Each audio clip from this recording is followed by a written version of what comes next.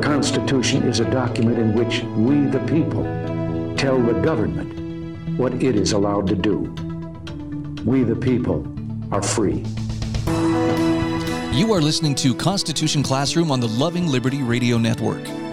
And we're pleased to join Colonel John Eidsmoe from the Foundation for Moral Law. Colonel, great to catch up with you once again. I'm really looking forward to the topic of discussion today as we delve a little further into the Christian background of the founding generation. And who will we be talking about today? Let's look at James Madison today. We sometimes call Madison the father of the Constitution. And that being the case, we call his mentor the grandfather of the Constitution, or the father of the Constitution. You know, last week we talked about the Reverend John Witherspoon, this Scottish Presbyterian preacher who came to America to become president of the Log College, which became known as the College of New Jersey, which has changed its name to something like Princeton today. And there, as president of this little college, he had only about 18 students in each graduating class.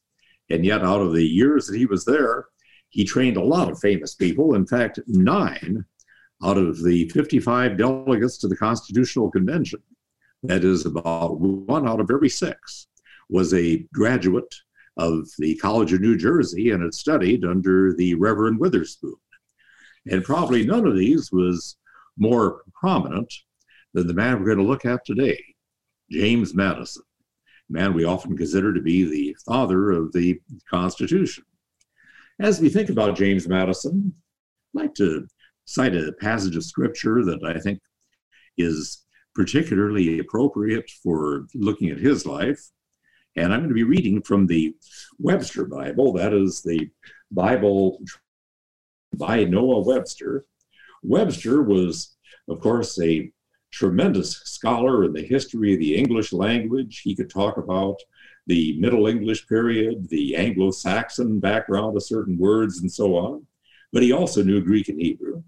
And his notes are particularly fascinating as we look to his translation. Essentially, he started with the King James. And so he didn't change too much from the King James. But when there was a reason to change something or explain something with a note, he did so. But here's what the book of Psalms has to say, Psalm 119, verses 9 through 16, very appropriate for James Madison. Wherewith shall a young man cleanse his way? By taking heed to it, according to thy word. With my whole heart have I sought thee. O let me not wander from thy commandments. Thy word have I hid in my heart, that I might not sin against thee. Blessed art thou, O Lord. Teach me thy statutes. With thy lips have I declared all the judgments of my mouth.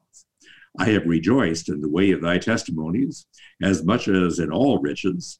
I will meditate in thy precepts, and have respect to thy ways. I will delight myself in thy statutes. I will not forget thy word. And if I were reading from the scriptures in church Sunday morning, I would add, this is the word of the Lord. And indeed it is. But let's look at this man, James Madison. William Pierce, who was from Georgia and a fellow delegate to the Constitutional Convention, described Madison from his observation during those several months at the convention, saying that Mr. Madison is a character who has long been in public life. But what is very remarkable, every person seems to acknowledge his greatness. Let me just pause for a moment.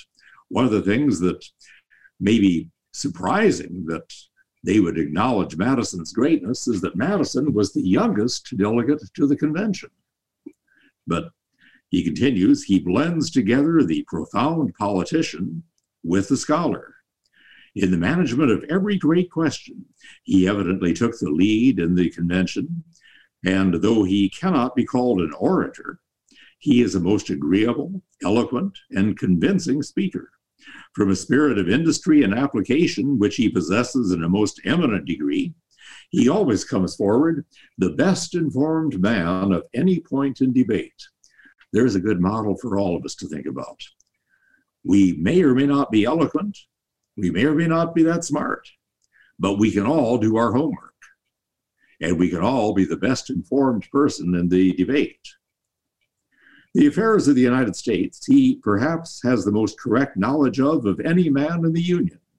He has been twice a member of Congress, was always thought one of the ablest members that ever sat in that council. Mr. Madison is about 37 years of age. He was actually 36. A gentleman of great modesty with a remarkably sweet temper.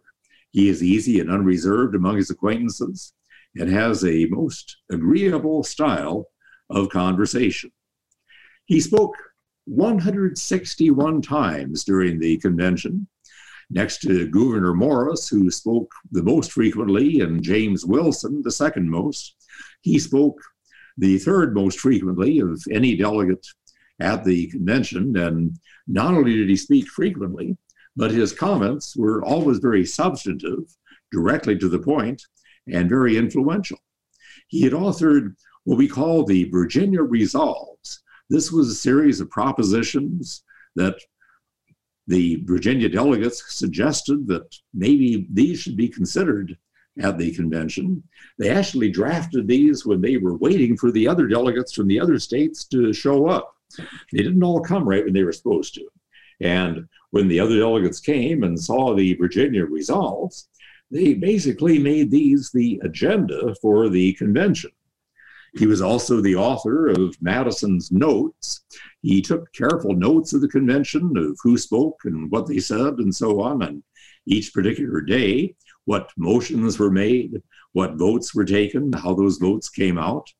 And Madison's Notes are probably the best information we have as to what went on at the convention. Now, several other delegates had made notes as well, but not nearly as extensive as Madison's. But Madison's notes give us the best information as to what went on at the convention.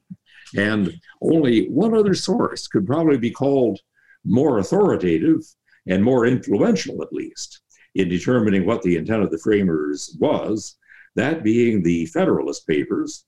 The Federalist Papers, which were written by Alexander Hamilton and John Jay and James Madison. These three together wrote this series of essays that we know as the Federalist Papers. But while they are not as long and they're not as authoritative as Madison's notes, they actually are more influential than Madison's notes. The reason I say this is there was an agreement among the delegates that all of their notes would remain secret until the last delegate to the convention had died. And the last delegate to the convention to die was Madison. He died in 1836 at the age of 85.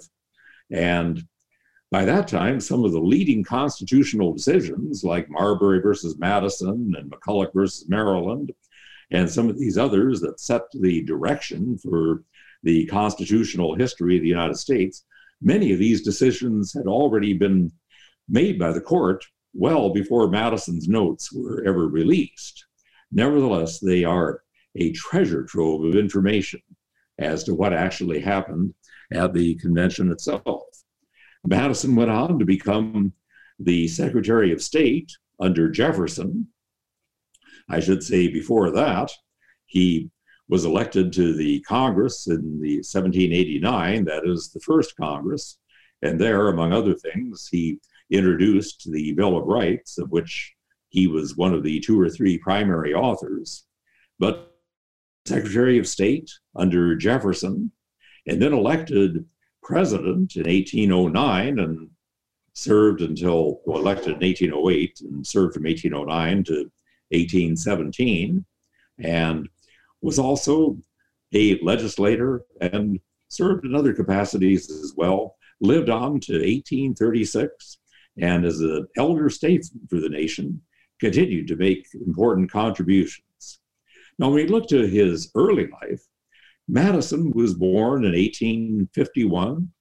He was the first of 10 children, and very often, if you look to order of birth, the oldest sometimes becomes a leader. But in the family, his father was an Episcopal vestryman, and his mother was a very pious member of the church as well. They lived in Virginia, and they were a slave-holding family. And so he grew up among slaves. In fact, slave children were his first playmates. And there he looked at his parents' library, learned to read at an early age. And in their library, some of the formative influences on his life were there. The Bible, the Book of Common Prayer, other Christian books. He started school at age 12, although he already knew how to read and other things at that time. His instructors were Thomas Martin, a pastor, and the Scotsman Donald Robertson, to whom he said, "All that I have been in life, I owe largely to that man."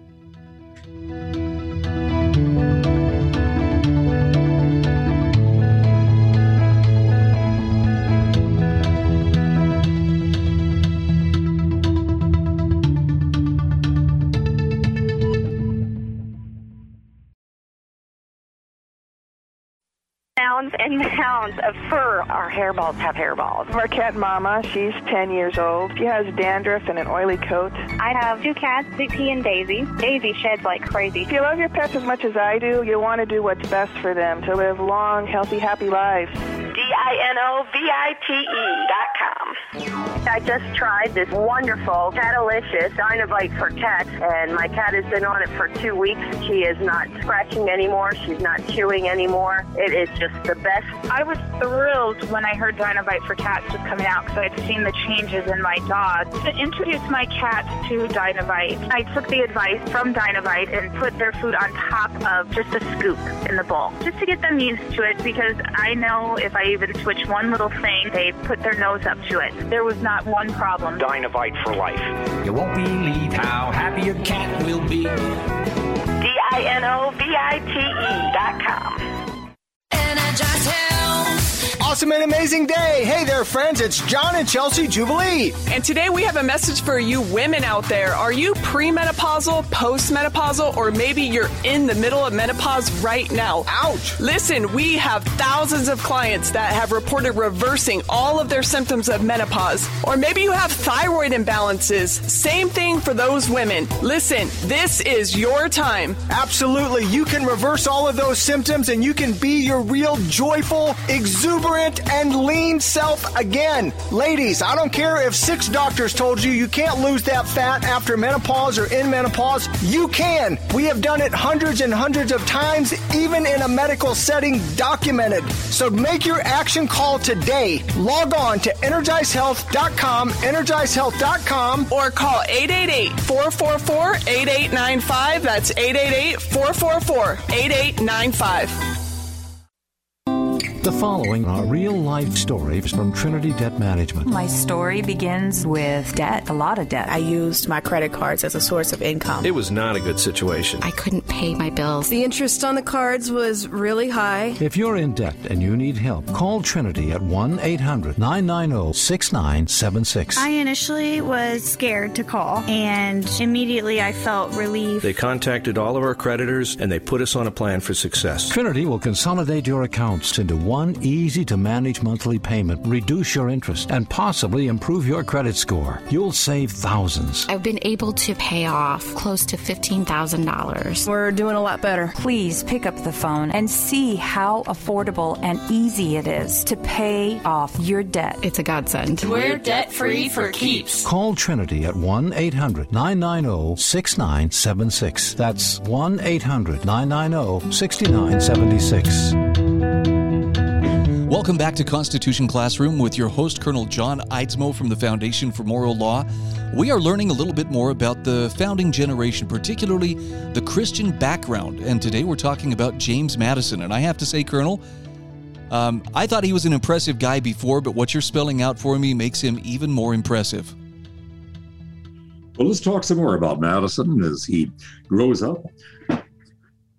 In the 70s, of course, the 1770s, Americans are thinking about independence, and one of his instructors, Pastor Martin, was very much pro-American independence. Likewise, James Madison's father, as I say, he was an Episcopal vestryman. He also was a strong supporter of American independence. And in 1769, when Madison was 18, he was sent by his parents to college at this little school that we call the College of New Jersey. Now, it is interesting that his parents, who are Anglicans, send him to a Presbyterian college. But Presbyterian is what College of New Jersey was and what Witherspoon was. And the college was known, first of all, for its very orthodox conservative theology. Second, that it was a very strongly pro-independence college. Not all of the colleges in America were pro-independence, but the College of New Jersey, now known as Princeton, was. It is interesting, that, by the way, when you talk about Princeton, that when you look to the Ivy League colleges, most of these were founded as very strong church-related schools, teaching the Word of God, and a primary purpose of most of these colleges was to train ministers of the gospel. And as we move into the 1800s and into the 1900s, these colleges and universities, the Ivy League as we call them, one by one, they fall prey to religious liberalism and political liberalism that goes with it. Interestingly enough, the last of these to fall to liberalism was Princeton. Princeton remained a center of orthodoxy well into the middle of the 1900s, and there are a few conservatives left there at Princeton even today. But there at Princeton, Madison studied and graduated, but he stayed for a semester after graduation because he was still very much thinking about ministry as a profession, and he stayed primarily to study Hebrew. And he could read the Hebrew laws in the original language. Afterward, he engaged in a great deal of very extensive Bible study, and it's interesting to look at his notes that we see from shortly after he graduated, where you read things like Acts chapter 19, Holy Ghost, have you received the Holy Ghost since you believe? The apostle does not mean in its sanctifying operations, but in its miraculous gifts. On to Matthew chapter 1, where we say Jesus is an Hebrew name and signifies Savior, verse 1. Christ is a Greek name and signifies anointed, verse 2. And anyway, so much more in those notes that show a very strong interest in what the Bible has to say and in theology. And he had a strong interest in becoming a preacher. Now, one thing that we don't really know for sure is why he chose to go into law and government instead of into ministry. On August 12th of 1773, he wrote to a close friend of his by the name of Bradford that, could I think myself properly qualified for the ministry, I should be at no loss what choice to make. As I have always borne in mind that I was born for others as well as for myself, I have always been desirous of being in that station in which I could be of most use to my fellow creature. And in my opinion, a divine, that is a pastor, may be the most useful as well as the most happy member of society. And he doesn't ever explain why he decided he wasn't suited for that. Some think it's because he was a man of small stature, of frail health, and with a very soft speaking voice. And you wonder, why is that a hindrance to going into the pastoral ministry? Well, remember, at that time, we didn't have microphones. And in fact, we think about preachers like George Whitefield with the Great Awakening that we spoke about last week. And Whitefield speaking to crowds sometimes in the tens of thousands without a microphone and outside competing with the wind and whatever else might be going on. So a strong voice was definitely an asset in the ministry, but you think it'd also be something of an asset in law as well. Well, Madison's friend Bradford had decided on law, but Madison advised him, keep the ministry obliquely in view, whatever your profession be. And apparently Bradford had written to him and said, don't tell me I should become a pastor. I decided that's not where I want to be. Madison wrote, you forbid any recommendation of divinity, that is ministry, by suggesting that you have insuperable objections. Therefore, I can only condole with the church on the loss of such a fine genius and persuasive orator. I cannot, however, suppress this much of my advice. on the head that you would always keep the ministry obliquely in view, whatever your profession would be. I have sometimes thought there could not be a stronger testimony in favor of religion or against temporal enjoyments, even the most rational and manly, than for men who occupy the most honorable and gainful departments and are rising in reputation and wealth publicly to declare their unsatisfactoriness by becoming fervent advocates of the cause of Christ. And I wish you may give in your evidence in this way. Anyway, so we see that Madison is a strong friend of the ministry, a strong supporter of the church, even though he chose not to go into the ministry. Now, after he goes into public life, we find that Madison is less explicit about his Christian faith than he had been before. But he never repudiates it.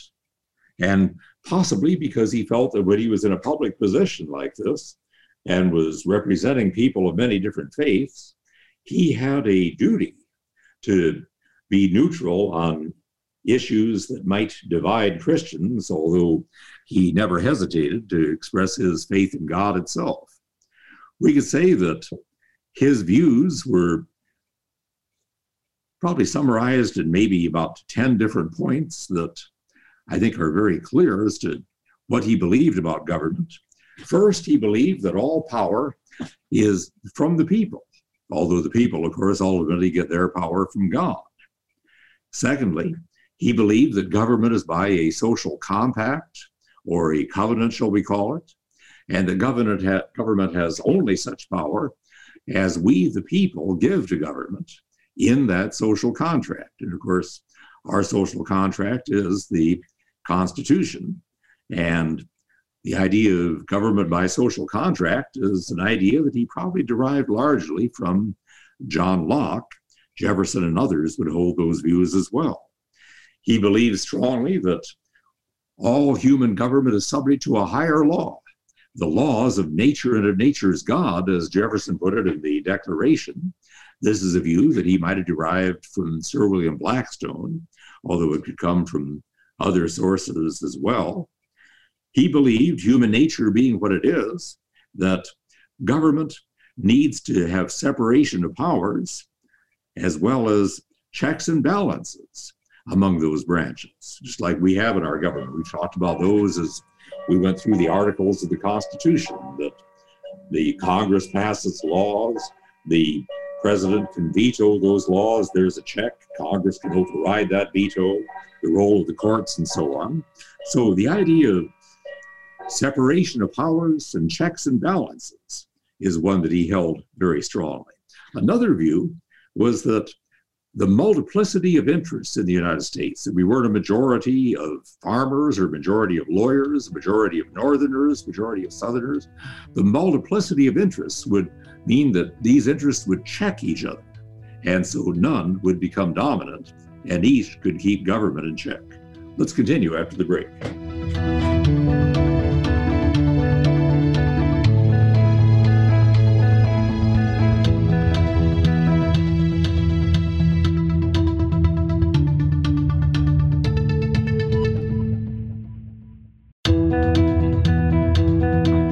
Once again, we welcome you back to Constitution Classroom here on the Loving Liberty Radio Network. And once again, here's Colonel John Eidsmoe from the Foundation for Moral Law. Fascinating information about James Madison, as always, Colonel. Hey, we've seen some of the things that Madison believed: power from the people, that government is by social contract, that government has only the power we, the people, give it, that government is subject to a higher law, the laws of nature and of nature's God, that government is to be separated into legislative, executive, and judicial branches with checks and balances, that the various multiplicity of interests in society will check each other so that no one becomes too powerful. And one thing that all of these others might be summarized in is a belief in moderation in all things. That's the way he lived. And it's also his philosophy. In fact, some think that maybe Madison was as radical as Jefferson, or that Jefferson had radicalized Madison, but it's more likely that Madison was a moderating influence on Jefferson.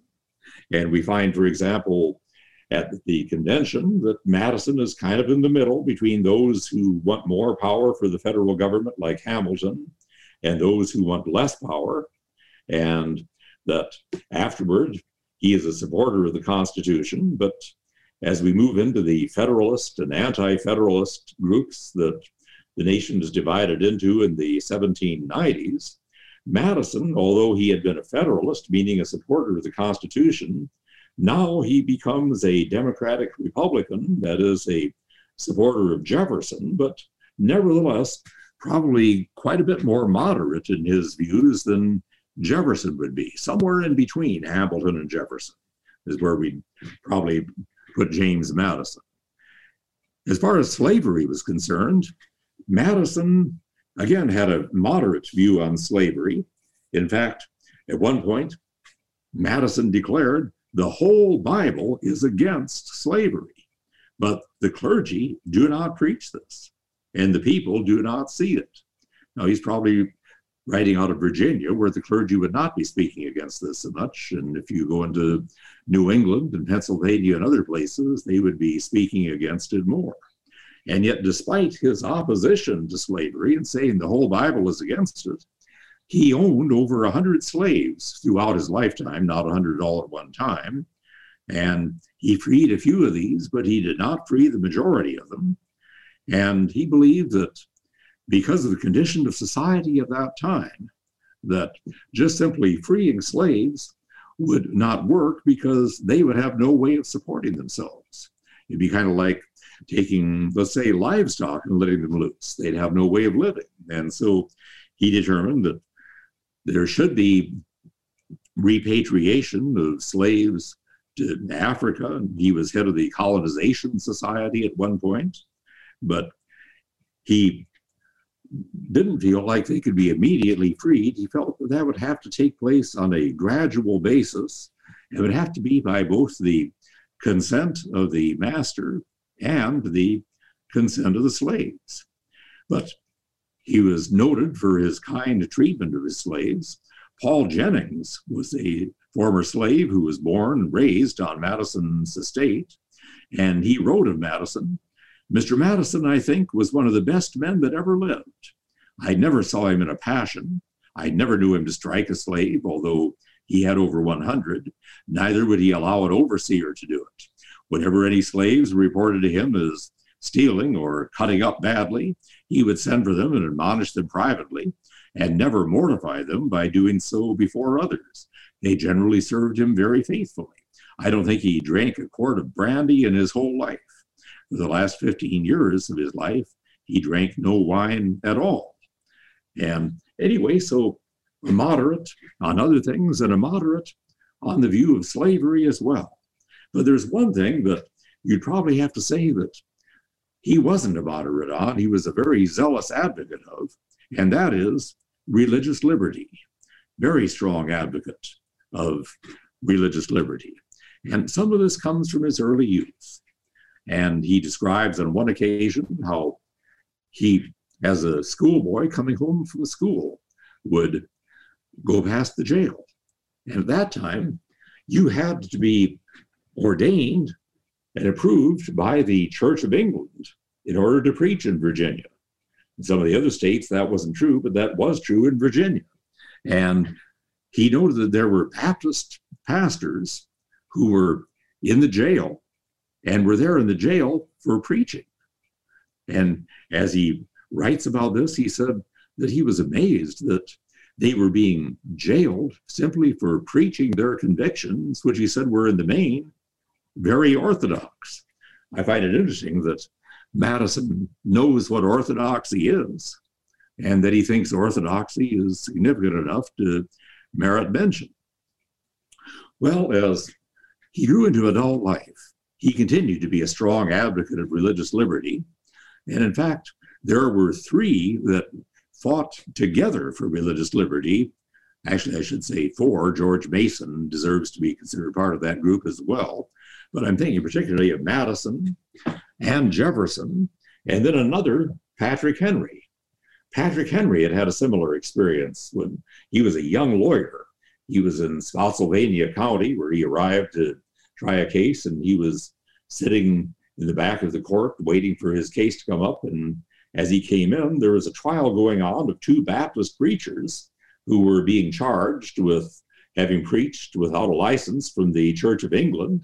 Henry stood up and said, "Your Honor, do I understand that these men are being charged with preaching the gospel of the Son of God?"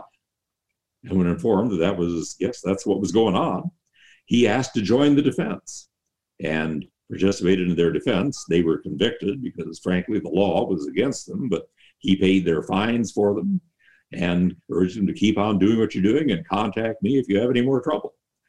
Well, anyway, so these three were strong advocates of religious freedom. But at one point, it came that they were divided. There was a bill. They had previously strongly opposed a law that provided a tax that everybody had to pay that went to the support of the pastors of the Church of England. They all agreed that was a bad law, that needed to be ended. But when it was ended, then there was another law that was proposed, and this one would provide the same tax, but this would go to the support of all Christian preachers. Madison and Jefferson opposed that. Henry supported it. Henry said, so long as it's going to all Christian preachers equally, that's perfectly fine. I see no problem with that. But Madison opposed it. And twice, because Henry was such a powerful orator, he was able to defeat them in the legislature and get it through. But under Virginia law at the time, any bill for a tax had to pass the legislature in 3 successive sessions.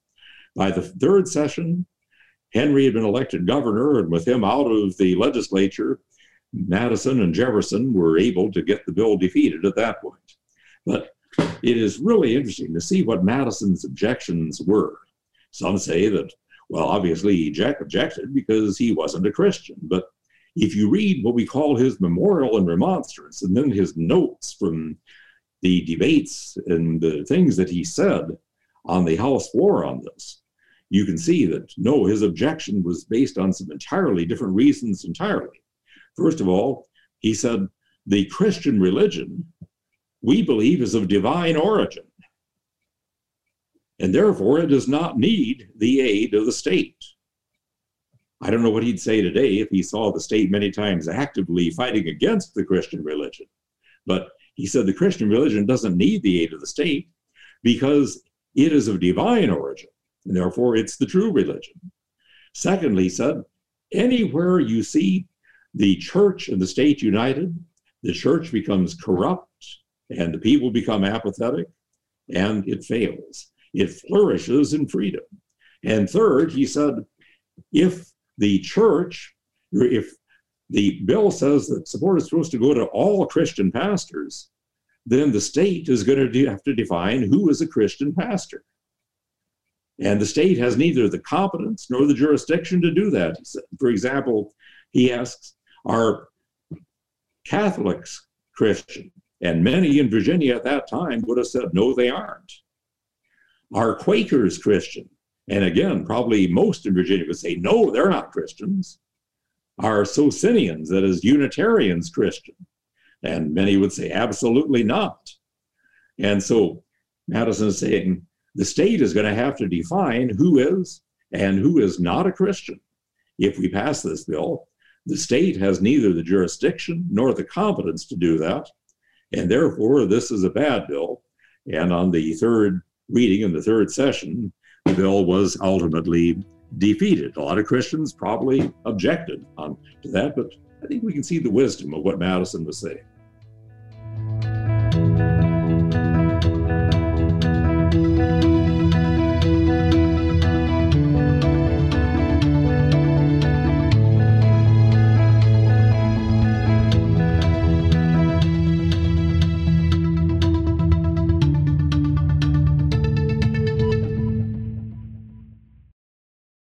Balance of Nature's fruits and vegetables in a capsule, changing the world one life at a time. You guys, your customer service and everything, you guys are great. And the commercials talk about it, but I don't know if it really gives it true justice. People need to know. This is maybe the most amazing product I've ever tried. It's so pure. It tastes so good. I'm just blown away by it. Balance of Nature is now offering 35% off on any new preferred order. Go to balanceofnature.com today and use discount code USA. At the American Veterinary Medical Association annual convention in Washington, D.C., I spoke with Dr. John Howe, AVMA president, about One Health. One Health is really a collaboration between physicians and veterinarians or public health officials. For example, in Minnesota, our state public health veterinarian deals with zoonotic diseases, rabies, for example. Animals are sentinels for humans, and humans are sentinels for some infections in animals. There's more valuable information at avma.org.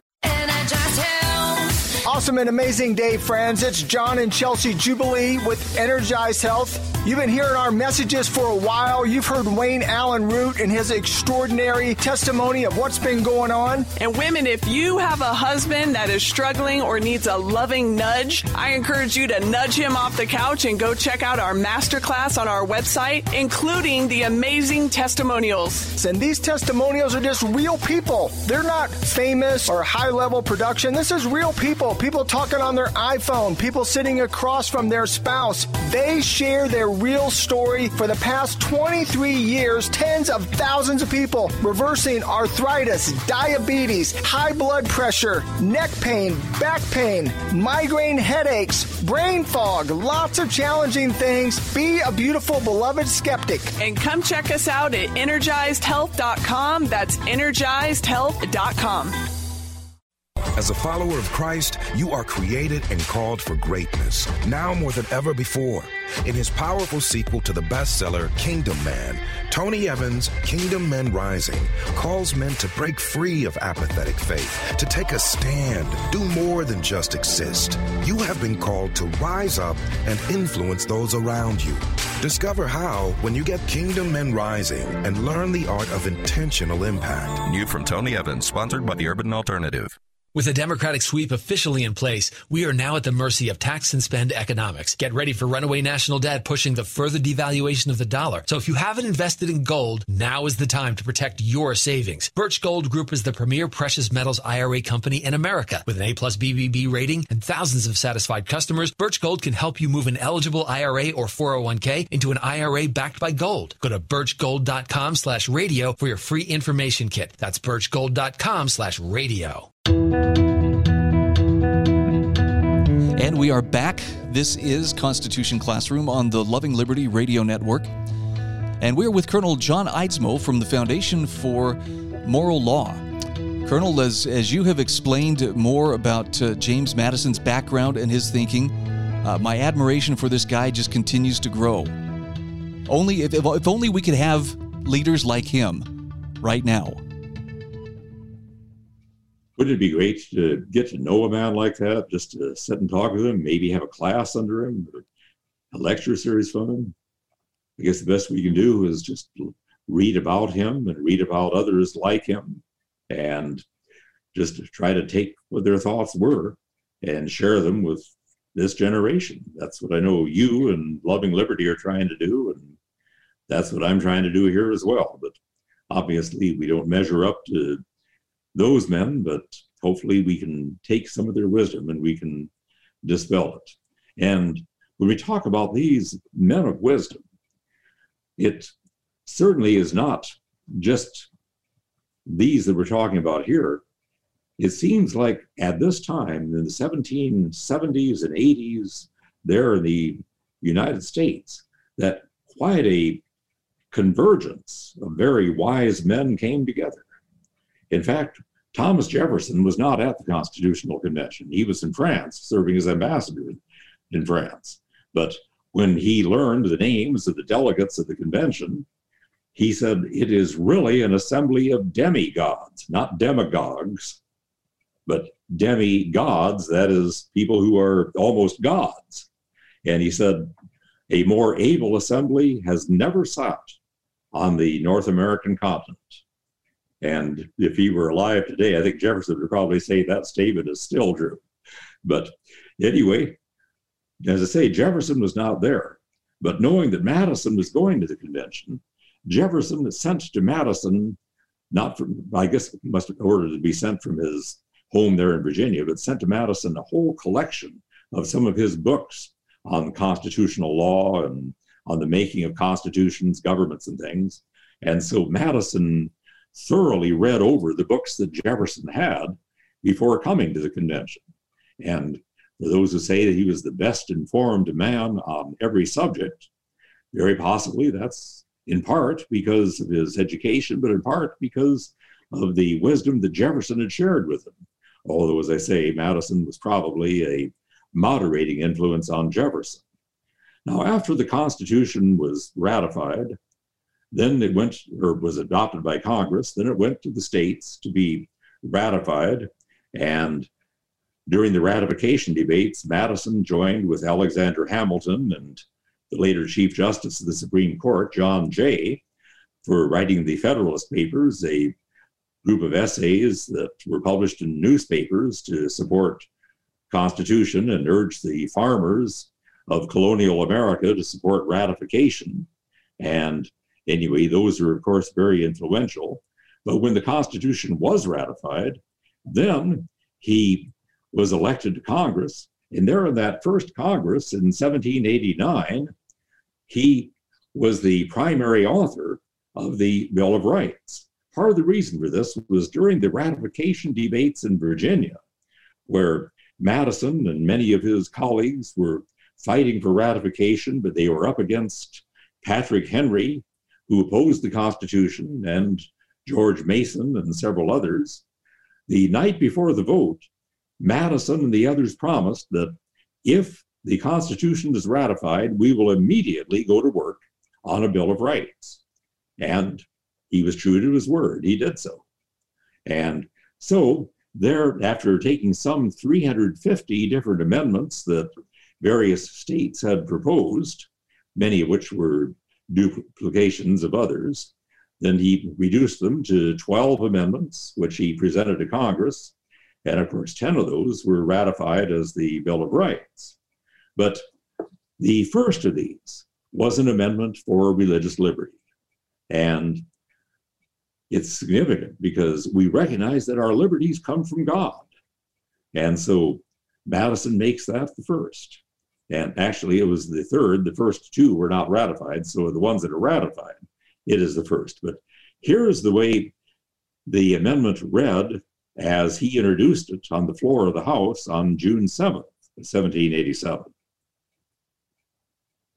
Reads, "The civil rights of none shall be abridged on account of religious belief or worship, nor shall any national religion be established, nor shall the full and equal rights of conscience be in any manner, nor on any pretext infringed."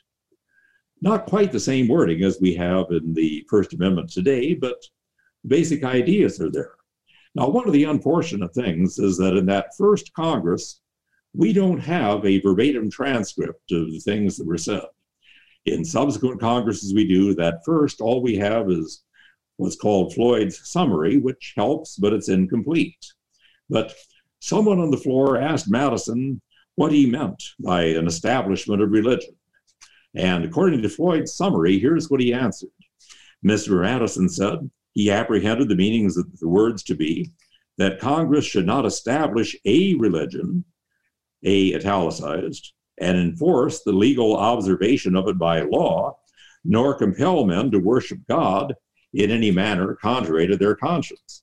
Whether the words were necessary or not, he did not mean to say, but they had been required by some of the state conventions, some of the states that ratified the Constitution, who seemed to entertain an opinion that under the clause of the Constitution, which gave power to make laws necessary and proper to carry into execution the Constitution, the laws under it enabled them to make laws of such nature that might infringe the rights of conscience and establish a national religion.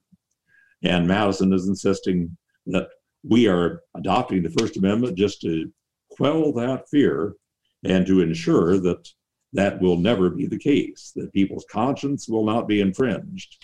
Now, as I say, the language was changed somewhat, and probably the most significant of all of the changes here is that that phrase that Madison uses here about liberty of conscience or full and equal rights of conscience is changed to free exercise of religion. Now, why the words are changed, we don't really know. As I say, I wish we had the transcript from that first Congress to know. But my guess, and I think this makes a great deal of sense, is that they changed freedom of conscience to free exercise of religion because they wanted to make very clear that not only did this protect your right to believe, but it protected your right to act on those beliefs as well. And liberty of conscience back at this time was originally thought to include the right to act on your beliefs, but I think they wanted to make that just very clear. And when you think about it, it is important that we protect religious actions as well as religious beliefs. You know, if all religious freedom is the right to believe, there is perfect religious freedom today in North Korea, in Iran, in every country on the face of the earth. You can believe whatever you want.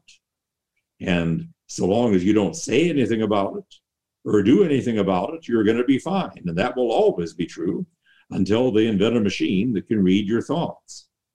But I think the framers wanted to make very clear that liberty of conscience includes the exercise of religion as well as the right to believe. Now, Madison was not the advocate of the radical separation of church and state that some have suggested, that some have said that he opposed that we have national days of prayer and so on, and some things that Madison writes in a later time and what was found years after his death, a document that is referred to as the detached memoranda. In this document, he says that he thinks that having national days of prayer may be a violation of the First Amendment. But what's really important is not what he said in the 1830s. What's really important is what he said back in the 1780s, at the time the Constitution and the Bill of Rights were being adopted. And in that same Congress, where Madison proposed and we adopted the Bill of Rights, Madison also served on a committee to establish congressional chaplains and advocated the adoption of congressional chaplains, and also issued calls for daily prayer at that time, or for prayer at that time. So the point of the matter is, Madison's actions at that time clearly show that he did not mean by the First Amendment the radical separation that it has been interpreted to mean more recently. John Quincy Adams eulogized him after his death in 1836. The youngest delegate of the convention, the last to die at age 85. Is it not a preeminent degree by emanations from his mind that we are assembled here as the representatives of the people and the states of this union? Is it not transcendentally by his exertions that we address each other here by the enduring appellations of countrymen and fellow citizens? Indeed, Adams is right. We owe much of this to James Madison.